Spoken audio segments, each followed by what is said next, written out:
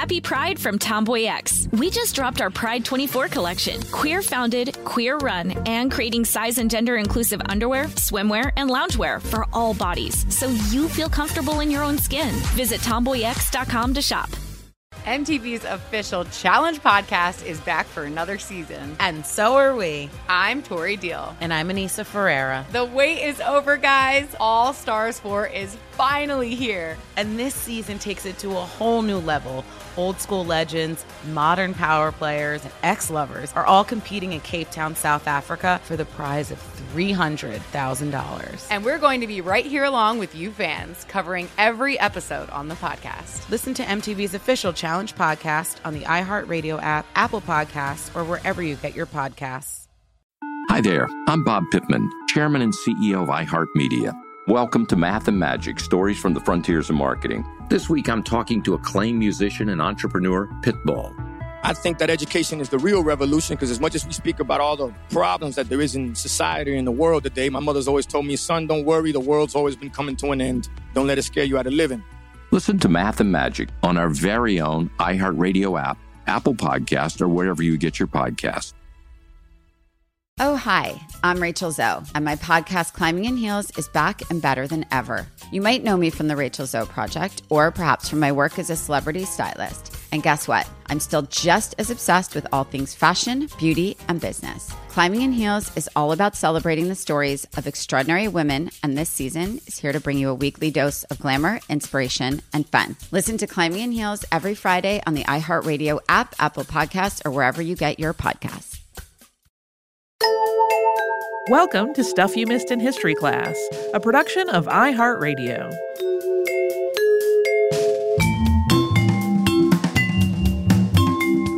Hello and welcome to the podcast. I'm Holly Fry. And I'm Tracy V. Wilson. This is an episode that's illustrative of how one episode can lead to a completely unrelated episode.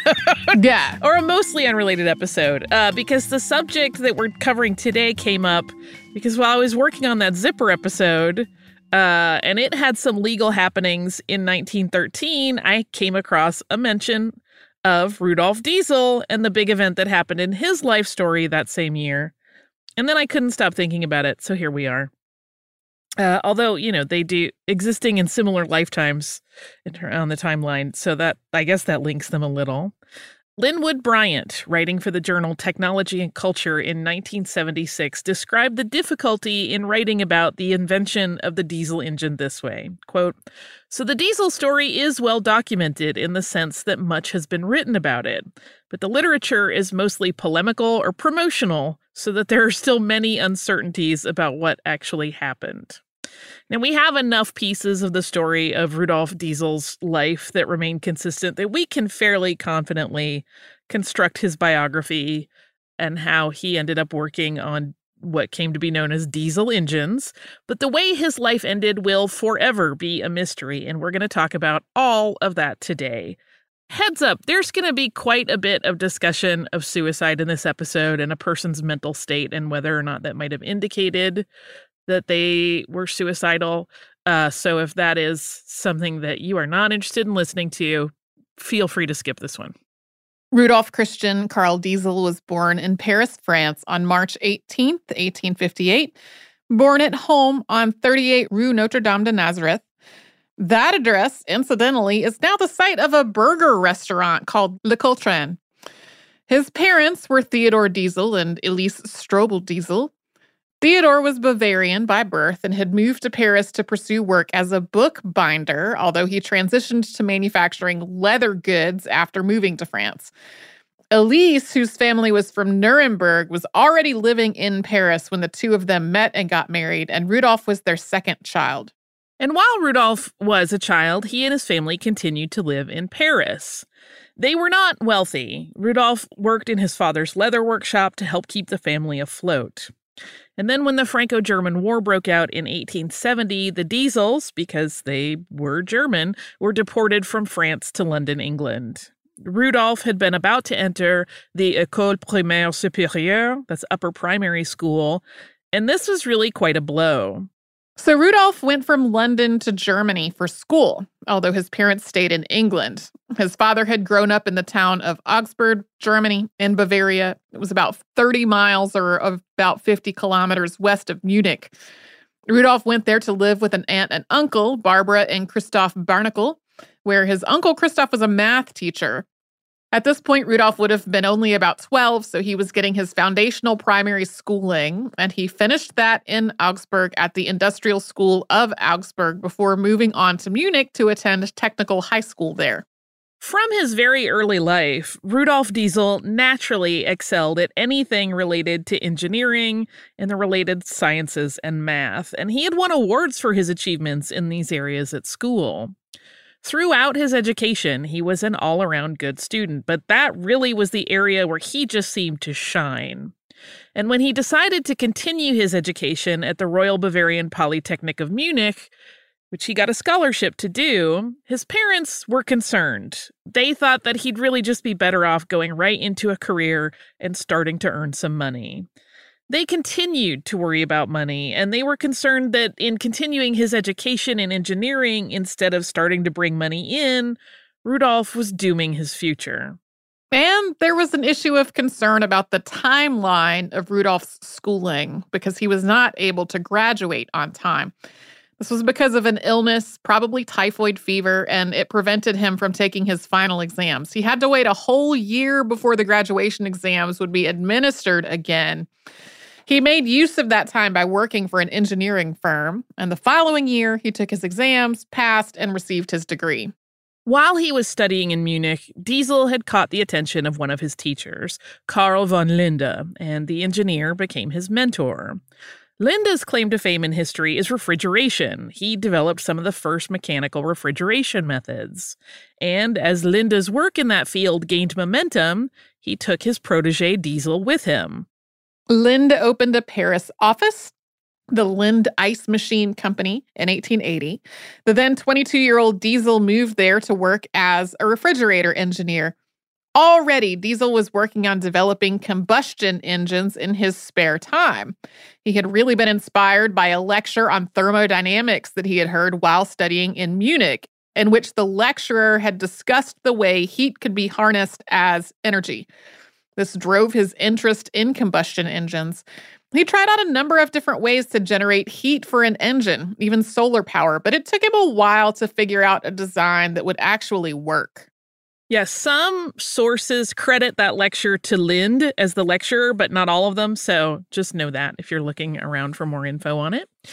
From 1880 to 1890, Diesel settled into both his engineering career and into family life. In 1883, Diesel married Martha Flasche. The two went on to have 3 children.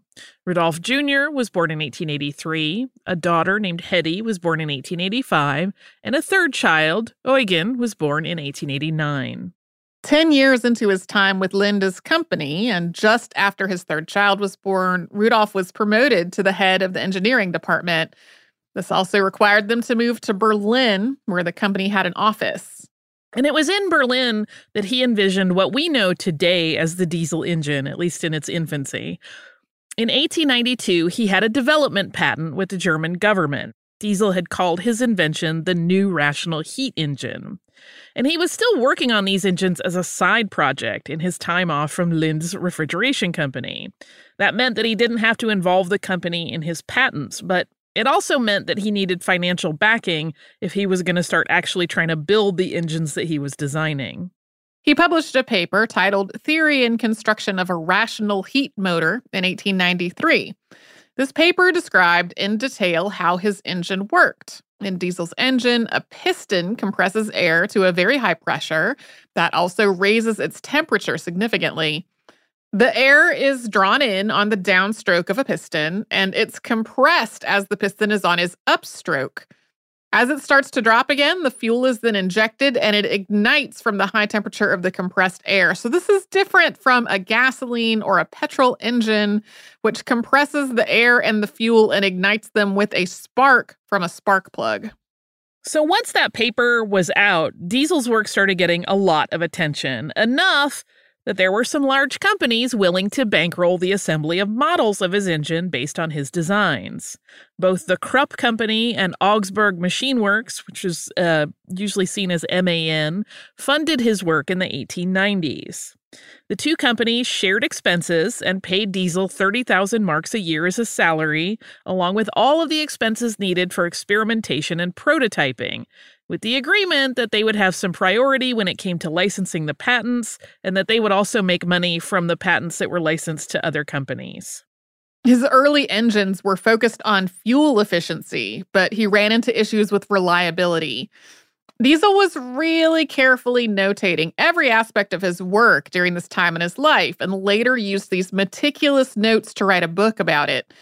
He wasn't working in a vacuum. He was in constant contact with colleagues to get their thoughts on various components of his idea, and also with potential business partners who he thought might be interested in the engine once he finished developing it.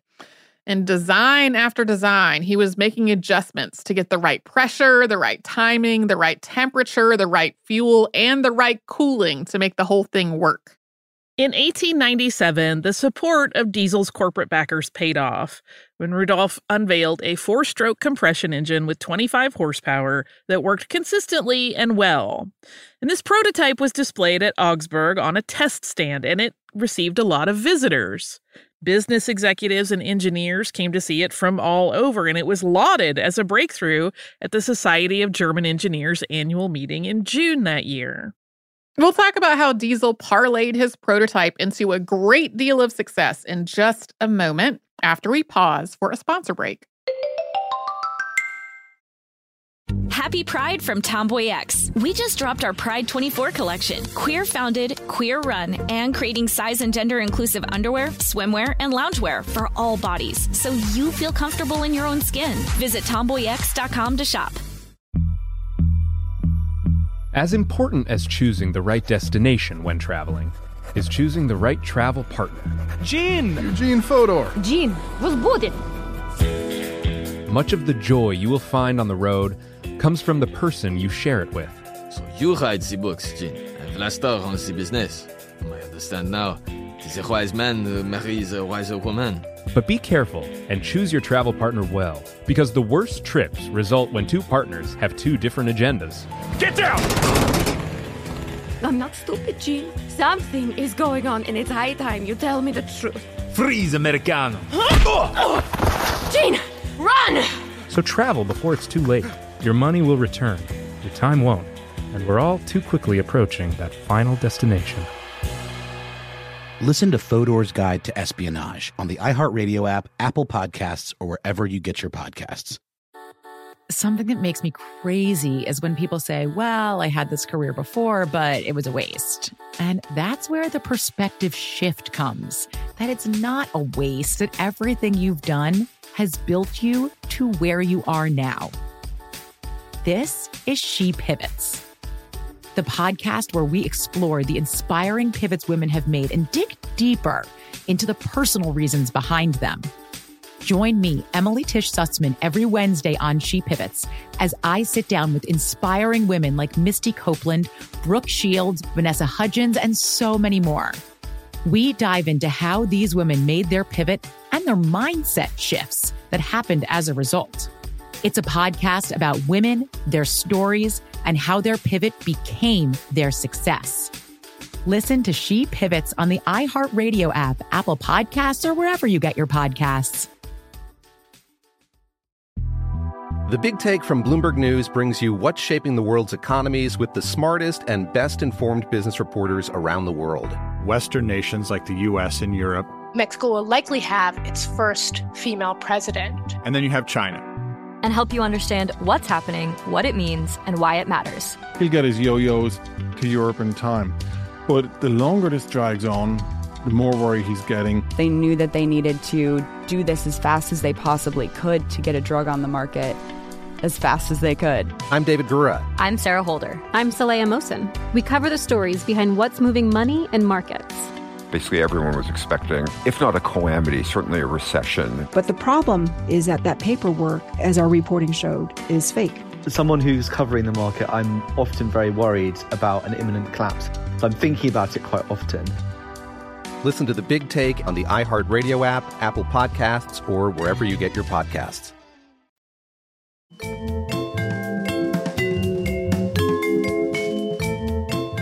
With so many engineers and businessmen so excited about his engine, Rudolf Diesel was in a unique position of being able to partner with almost anyone he wished to license manufacturing rights. In Germany, it was decided that 3 companies would split the market, and then Diesel negotiated with manufacturers in 12 other countries for royalties. And he made a lot of money in a very short period of time, because just about every contract involved an upfront advance on future royalties. Since he was negotiating for royalties, it wasn't like he would have made any money before they would, have the long ramp of getting a manufacturing facility up and running. So he always baked in an upfront fee. So soon, manufacturing facilities throughout Europe and North America were hard at work making their first attempts at actually building Diesel's designs. In the summer of 1898, the first diesel engine in the United States went on display at Madison Square Garden. That same year, Diesel founded 2 new companies with the financial backing of MAN. One of those companies was essentially a business firm to handle things like contracts, patent licensing, and other administrative aspects of his work. The other was to manufacture diesel engines and sell them, but there were many, many problems. None of the manufacturers, not Diesel's and not any of his licensees, were having luck actually building reliable engines. Engines that worked in the factory failed in the field, and Diesel instituted a policy that customers could return engines that didn't work to his factory. That ultimately bankrupted it. He continued to tweak his designs, always searching for ways to improve efficiency and actually make them work. He had been largely handling marketing and licensing since he got that first consistent prototype up and running. But then in 1898, he pivoted back to the shop himself and started experimenting again. He tried a number of changes to his original designs, and at one point he was even touting a version of it that ran on peanut oil. But none of his experiments really addressed the issues with the faulty engine. His reputation was really damaged by all these failed engines in the market, and in late 1899, he suffered a nervous breakdown. While he was convalescing, mechanics from MAN started a comprehensive field examination of diesel engines in their real-world environments to see where, when, and why they failed. Through this process, which involved taking one of the engines apart and sending it back to the factory with notes to be reworked, the company was able to fix these issues. This fixed the diesel engine, but critics noted that the machine only became usable once the inventor was out of the picture. Rudolf, though, had been operating since 1897 with the confidence that a lot of engineers had agreed that his prototype was functional and ready for market.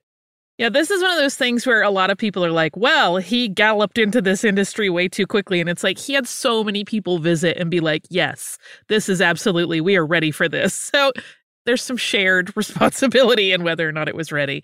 By 1904, the French government was using these reworked diesel engines in their submarines.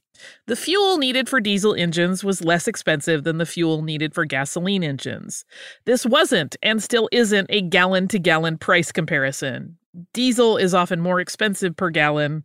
You can look it up today and you'll see that's the case. But you need a lot less of it, and its lower fume production means that it's much less flammable than gasoline, and that made it perfect for military applications. In 1912, Diesel got wind of the fact that a man named Adolf Nagel from Dresden, Germany, was working on a book about the diesel engine.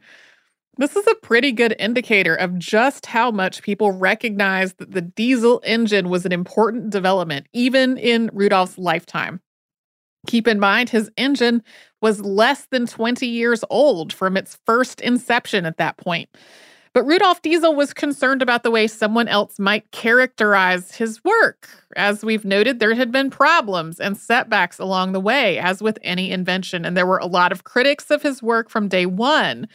A lot of them believed that while he may have been the idea man, the men working in his shops to actually fix and produce a working engine based on his designs were the real masterminds. Diesel couldn't stop Adolf Nagel's book from coming out, so he wrote his own version of the Diesel story concurrently. 2 other books came out around the same time about the diesel engine, in addition to the 2 that we're talking about here. So that brings up to the total to 4 books about the diesel engine story, all in the same year. Rudolph's was, of course, the most complimentary to the subject, while the other 3 publications were viewed largely as criticism of the man. Yeah, that's why that quote at the top was like, okay, we have a lot of documentation of it, but they're all either pretty contentious about the whole thing or really promoting how great he was. In autumn of 1913, Diesel and his associates headed for London for some meetings there. Diesel sailed for England aboard the SS Dresden, leaving port from Antwerp, Belgium on September 29th, 1913. At 10 p.m. that night, Diesel went to his cabin on the Dresden to go ostensibly to bed. But he never made it to bed. When a porter called on Diesel's room in the morning to wake him at 6:15 a.m., as had been requested, the engineer was not there. He had not slept in the room. His bedclothes were still laid out on the bed, and his coat was found carefully folded on the ship's deck. Early reports of Diesel's disappearance were pretty brief. The story that ran in numerous papers was as follows in its entirety. Quote, London, October 1st. Dr. Rudolf Diesel, inventor of the diesel motor, is believed to have been lost overboard from the Channel steamer Dresden on the voyage between Antwerp and Harwich. Dr. Diesel embarked at Antwerp Monday night for London. On arrival of the vessel at Harwich, he was missing. His berth had not been disturbed, although his night attire had been laid out. The paper The Gloucester Echo expanded on the state of Diesel the night he disappeared with some speculation. That passage read, quote, "It is conjectured by his friends that Dr. Diesel fell overboard during the voyage. He had complained to a friend some time ago that he was occasionally troubled with insomnia, and it is possible that when his friends retired to their cabins, he decided to continue his stroll of the deck. He was in the best of health and in very cheerful spirits, and had expressed the most sanguine expectations of the future, of his engine, and the developments of the company." The New York Times included an account of Diesel's last night from George Carrells, director of the Consolidated Diesel Engine Company, who had been traveling with Rudolph when he vanished. Carrells' statement to the press reads, quote, "All 3 of us dined together immediately after the boat left Antwerp. Afterward, we strolled on deck, talking and smoking. Dr. Diesel was in the very best spirits. The conversation was cheery and buoyant. Just about 10 o'clock, when in sight of the lights of Flushing, I remarked, 'Well, I think it's time to be in bed.' This was assented to by Dr. Diesel, and all 3 of us descended to our cabins. We passed his cabin. He stepped in, but immediately afterward came along the corridor to my cabin, shook hands, and wished me good night. I will see you tomorrow morning," were the last words he spoke to me. There are references to the 3 of us in that there was another Consolidated Diesel executive with them. George Carrells had also examined Diesel's room when it was discovered that the man was missing, and he detailed what he and that other colleague, Herr Luckmann, had found. Quote, "We returned to Dr. Diesel's cabin. An inspection of the bed showed that it had not been slept in. The coverlet was turned down, and a nightshirt lay ready for Dr. Diesel on the bed. His keys were in the lock of his little handbag, and he had hung his watch on the side of the bag in such a position that he would be able to see it from where he lay.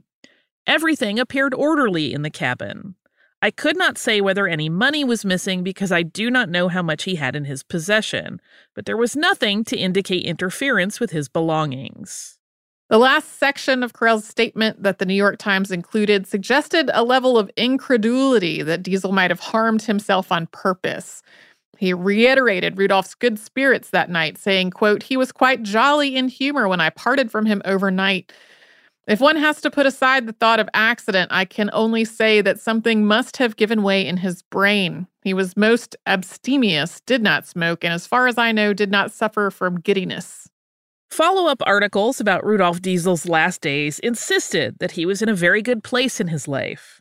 The subtitle of an article from October 2nd, also appearing in the New York Times, read, "German inventor was a millionaire and his home was happy, was not working hard." That article mentions the breakdown that he had 13 years earlier when he was overworked, but it also insists that he was past that, and at this point in his life, he had everything that one could want. It reads in part, quote, The initial difficulties and trials which he suffered, common to the experience of most great inventors, had long ago been surmounted. His patent rights in the diesel engine were sold for huge sums in various countries, and, having amassed a fortune, he had, to all intents and purposes, retired from active business. That write-up states that Diesel's fortune was worth an estimated $2.5 million, and that while he attended occasional meetings to the various companies working with his inventions, the rest of his time was quite leisurely. Because the circumstances of his disappearance from the Dresden didn't evidence any sort of issue with the ship's railing, and there had been quiet seas on September 29th, it didn't seem like an accident had happened on deck, but also no one, it seemed, could fathom any sort of problem that might lead Rudolf Diesel to end his own life. His son-in-law, Baron Schmidt, told the press that the idea of suicide was, quote, entirely unsupported. It's important to keep in mind that all of this is playing out at a time when any kind of mental illness was viewed with a high degree of negativity and a lot of shame, so it's not surprising that everyone close to Diesel insisted that he was in excellent spirits prior to his disappearance. We'll talk about the mystery of what happened to Rudolf Diesel after we hear from some of the sponsors that keep Stuff You Missed in History Class going. Happy Pride from Tomboy X. We just dropped our Pride 24 collection. Queer founded, queer run, and creating size and gender inclusive underwear, swimwear, and loungewear for all bodies, so you feel comfortable in your own skin. Visit tomboyx.com to shop. As important as choosing the right destination when traveling is choosing the right travel partner. Eugene Fodor. Gene, возбудит. Much of the joy you will find on the road comes from the person you share it with. So you write the books, Gene, and Vlastar runs the business. I understand now. Tis a wise man marries a wiser woman. But be careful and choose your travel partner well, because the worst trips result when two partners have two different agendas. Get down! I'm not stupid, Gene. Something is going on, and it's high time you tell me the truth. Freeze, Americano. Gene, run! So travel before it's too late. Your money will return, your time won't, and we're all too quickly approaching that final destination. Listen to Fodor's Guide to Espionage on the iHeartRadio app, Apple Podcasts, or wherever you get your podcasts. Something that makes me crazy is when people say, well, I had this career before, but it was a waste. And that's where the perspective shift comes, that it's not a waste, that everything you've done has built you to where you are now. This is She Pivots, the podcast where we explore the inspiring pivots women have made and dig deeper into the personal reasons behind them.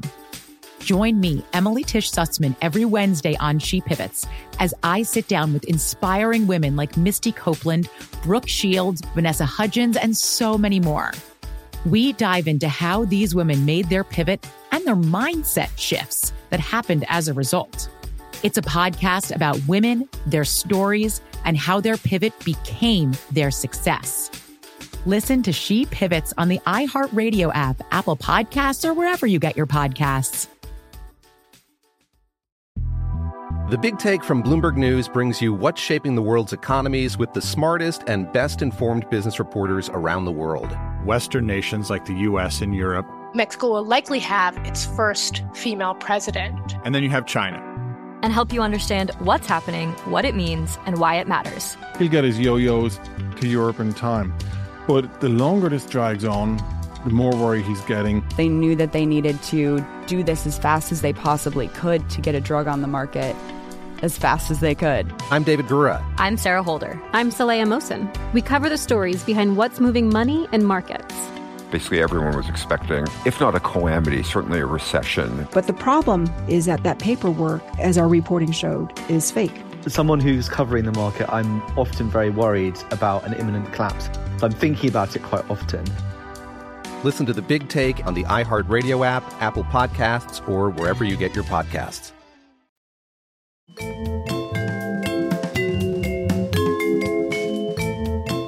A week and a half after Rudolf Diesel vanished, on October 10th, a body was spotted in the North Sea by a Belgian sailor aboard a steamer, Kurtzen. The location specifically was right at the mouth of the estuary Western Scheldt near Flushing, Netherlands, which opens into the North Sea. This is basically right where Kurels had said they were when he suggested that it was time for bed on the night that Diesel vanished. The body was that of a man, well-dressed, who matched the size of Diesel. There are some variations in what happened when this body was found. We do know that the body was not recovered, but that some of this person's effects were. There are two different reasons given for why the body was left in the sea. One is that the boat that found him was too small to take him on, and that seems a little odd because it was a steamer. And the other is that the body was just too decomposed for the sailor to be able to bring aboard. That's possible, although that then makes the collection of personal effects from the body seem kind of odd. One newspaper account that came up in research made it sound like one of Diesel's sons had seen the body and believed it to be his father, but had not made any positive identification. That's also a little confusing. It actually seems more likely that in the relaying of the story of the son seeing Rudolph's wallet, eyeglasses case, and pocket knife, which that actually did happen, somebody got confused and thought he had seen more than that. In any case, there was never a positive identification of any body, although that sounds like his son had said that those were his personal items. They were. So yes, it gets a little strange. That plays into more strange theories. Around the same time that the body believed to be Diesel was found, the tone of the news reports about Diesel's life and finances started to shift pretty dramatically. After all of those pieces that had been published in the days immediately following Diesel's disappearance claimed that he was very wealthy and very happy, a New York Times piece appeared on October 13th under the title, Diesel Family in Straits, Missing Inventor Said to Have Left Them in Extreme Need. This particular article is very brief. It's just two fairly succinct paragraphs, but it indicates that news was breaking in Berlin and Munich that Diesel had invested almost all of his money into various business ventures, which were unsuccessful and had left him nearly destitute. The write-up concluded by saying it's being alleged, quote, that a realization of his position is responsible for his disappearance. So intimating that him realizing he was in too deep might have led him to take his own life. Within days of those first articles that things had not been as they had seemed for Diesel, the headlines shifted simply to Diesel was bankrupt. His creditors in Munich met on October 14th, and they laid bare the extent of the engineer's financial problems. His liabilities totaled $375,000, and his tangible assets were worth only $10,000. It was reported, quote, the meeting found itself unable to take definite action regarding the administration of Dr. Diesel's wrecked fortune, as the exact state of affairs remains to be cleared up. One of the problems was that in reporting his assets to creditors, Diesel had overvalued his real estate holdings by as much as $125,000. So while these reveals about Diesel's monetary problems had led most people to accept that he had died by suicide, the mysteries surrounding his death led others to theorize that the engineer had met with foul play. Diesel's own family never believed that he would have killed himself, and that only fueled those theories. On the one hand, there were quite a few pieces of circumstantial evidence suggesting that Diesel had died by suicide. He had given his wife a bag containing all of the ready cash that he could get his hands on, as well as detailed information about the grave state of his financial affairs and instructions that she should open it in a week. His diary was also said to have been marked with a black X over the date of September 29th. None of that is truly definitive, though. One of the more engaging what-if scenarios related to Diesel is whether he would have steered the global fuel industry away from crude oil and toward biodiesel. This is something that's been written about a lot in recent decades. In the last year of his life, Rudolf Diesel started really championing the use of vegetable oil as a fuel source, which he predicted would eventually be vital to the global fuel market. You'll remember he was, at one point running his engine on peanut oil as a demonstration. He really believed that readily available fuel sources, like vegetable oils, would enable agricultural communities a way to keep pace with people in more industrial and metropolitan areas when it came to technology. He had always hoped from the beginning that his work would help democratize motorization so that small, independent producers and craftsmen of all kinds might be able to compete with large corporations. So even at the time of his death, there were people that thought that he might have been murdered by someone in the crude oil industry because of this ideology. The other and maybe most common theory was that German agents had murdered him, fearing that Diesel was about to give the British Navy patent licenses to his diesel engines just as tensions in Europe were escalating. Those tensions would, of course, lead to World War I. One British paper is said to have run the speculative headline, quote, "Inventor thrown into sea to stop sale of patents to British government." Yeah, diesel engines were apparently very important in the development of U-boats, and Germany is said to have been concerned that they would lose their edge if the British government also had access to that same technology. The possibilities regarding Diesel's demise also included the belief by some that he had met no demise at all, but had in fact faked his death. For anyone who had been thinking as much during the months after Rudolf disappeared, there was a huge jolt of validation the following spring.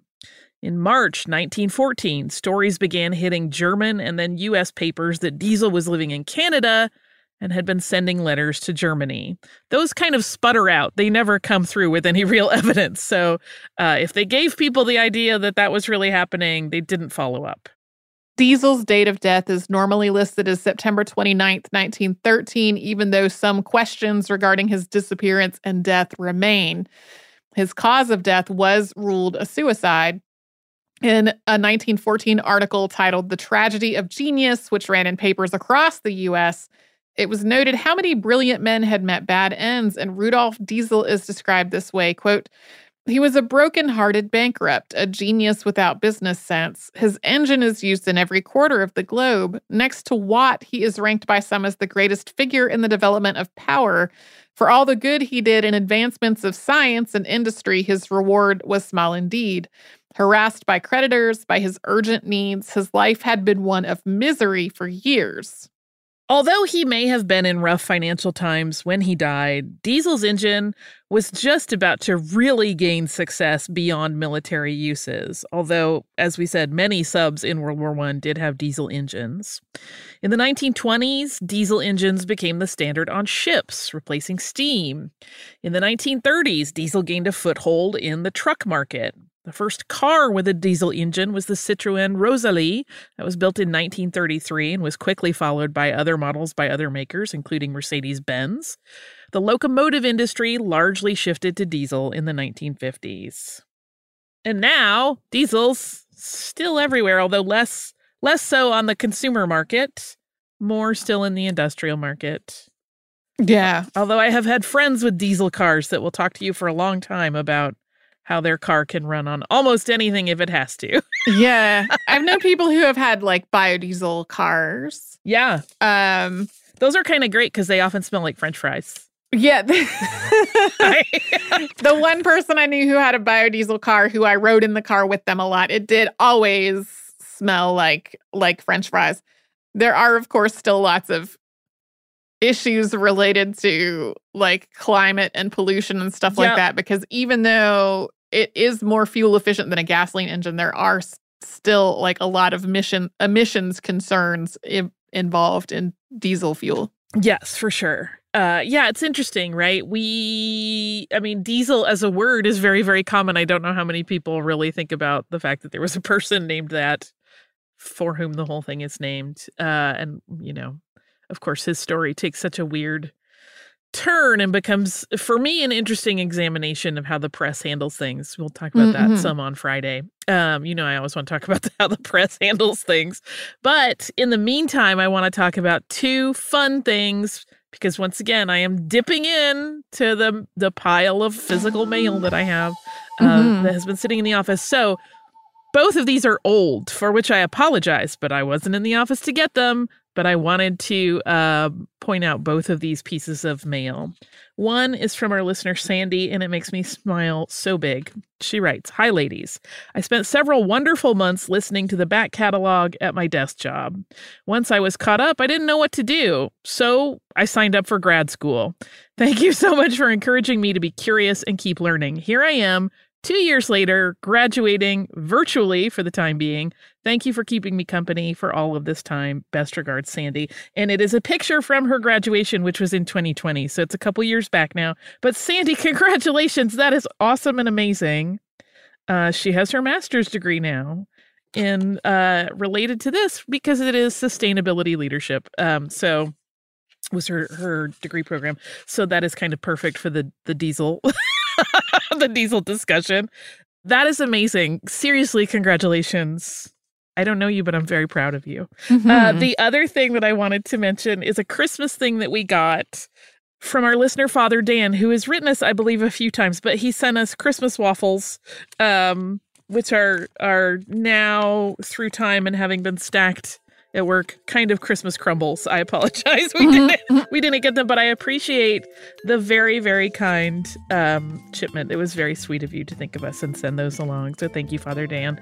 If you would like to write to us, you got to go with email at this point. We've said before, we're not in a physical office right now. So you could do that at historypodcast@iheartradio.com. You can also find us on social media as Missed in History.